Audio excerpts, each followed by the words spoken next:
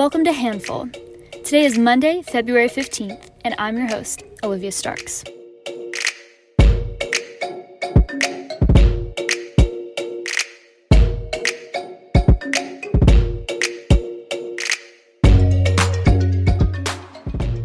Today, we're discussing the role private prisons play in the mass incarceration system. Together, we'll take a look at President Joe Biden's executive order, the history of private prisons, and how they relate to the whole system of mass incarceration.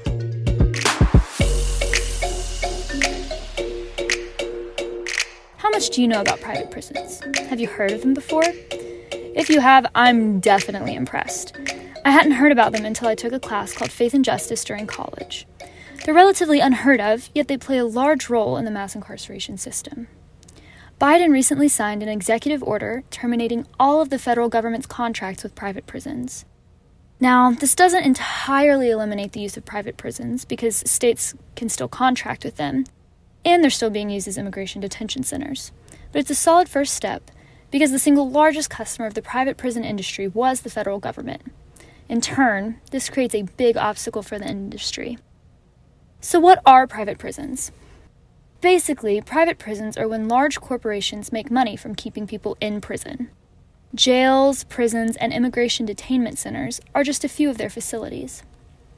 Often, these for-profit companies will have state and formerly federal governments under contract to keep them using their beds, their workers, and supplies.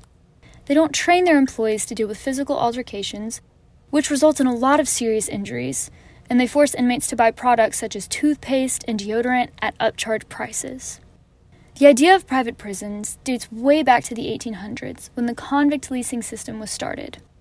After slavery ended, prisons started leasing out their inmates to plantations to do hard physical labor. That eventually turned into privatizing the prisons themselves, and now the two largest corporations in the game are CoreCivic and the GEO Group Incorporated, which with a combined revenue totaling $3.5 billion in 2015. In my research for this article, I found the Equal Justice Initiative report that the private prison population is growing at a rate 47% times faster than the total prison population. This points to the private prison system playing a larger role in mass incarceration. The mass incarceration system already has privatized aspects to it. For example, people need to pay for a phone call home or to their lawyers, and companies often have contracts to provide health care or make materials for those prisons. Additionally, private prisons can get in the way of rehabilitation. They don't aim for safe communities, and inmates are often sent to solitary confinement. And the fights that break out aren't stopped by guards because they aren't trained. They're also afraid of liability charges. After all, they want to keep their shareholders happy, and physical altercations would not do that. Private prisons will even send their inmates to their facilities in different states, which makes life post-incarceration hard for them, because keeping up with families is harder due to the distance. Because phone calls cost money, and because families would have to travel farther to see their loved ones, this creates a barrier in those relationships, and many become strained from limited contact. Though Biden's executive order doesn't fully stop private prisons, it is a good step. The next best would be Congress and the administration enacting it as actual legislation so that it can't be undone as easily once a new president is in office. To further this cause, we can contact our own state representatives and urge them to back out of their contracts with private prisons.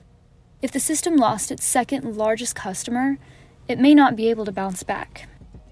If you're interested in learning more about the private prison system in America, I'd highly recommend reading American Prison by Shane Bauer and Inside Private Prisons, An American Dilemma in the Age of Mass Incarceration by Lauren Brooke Eisen.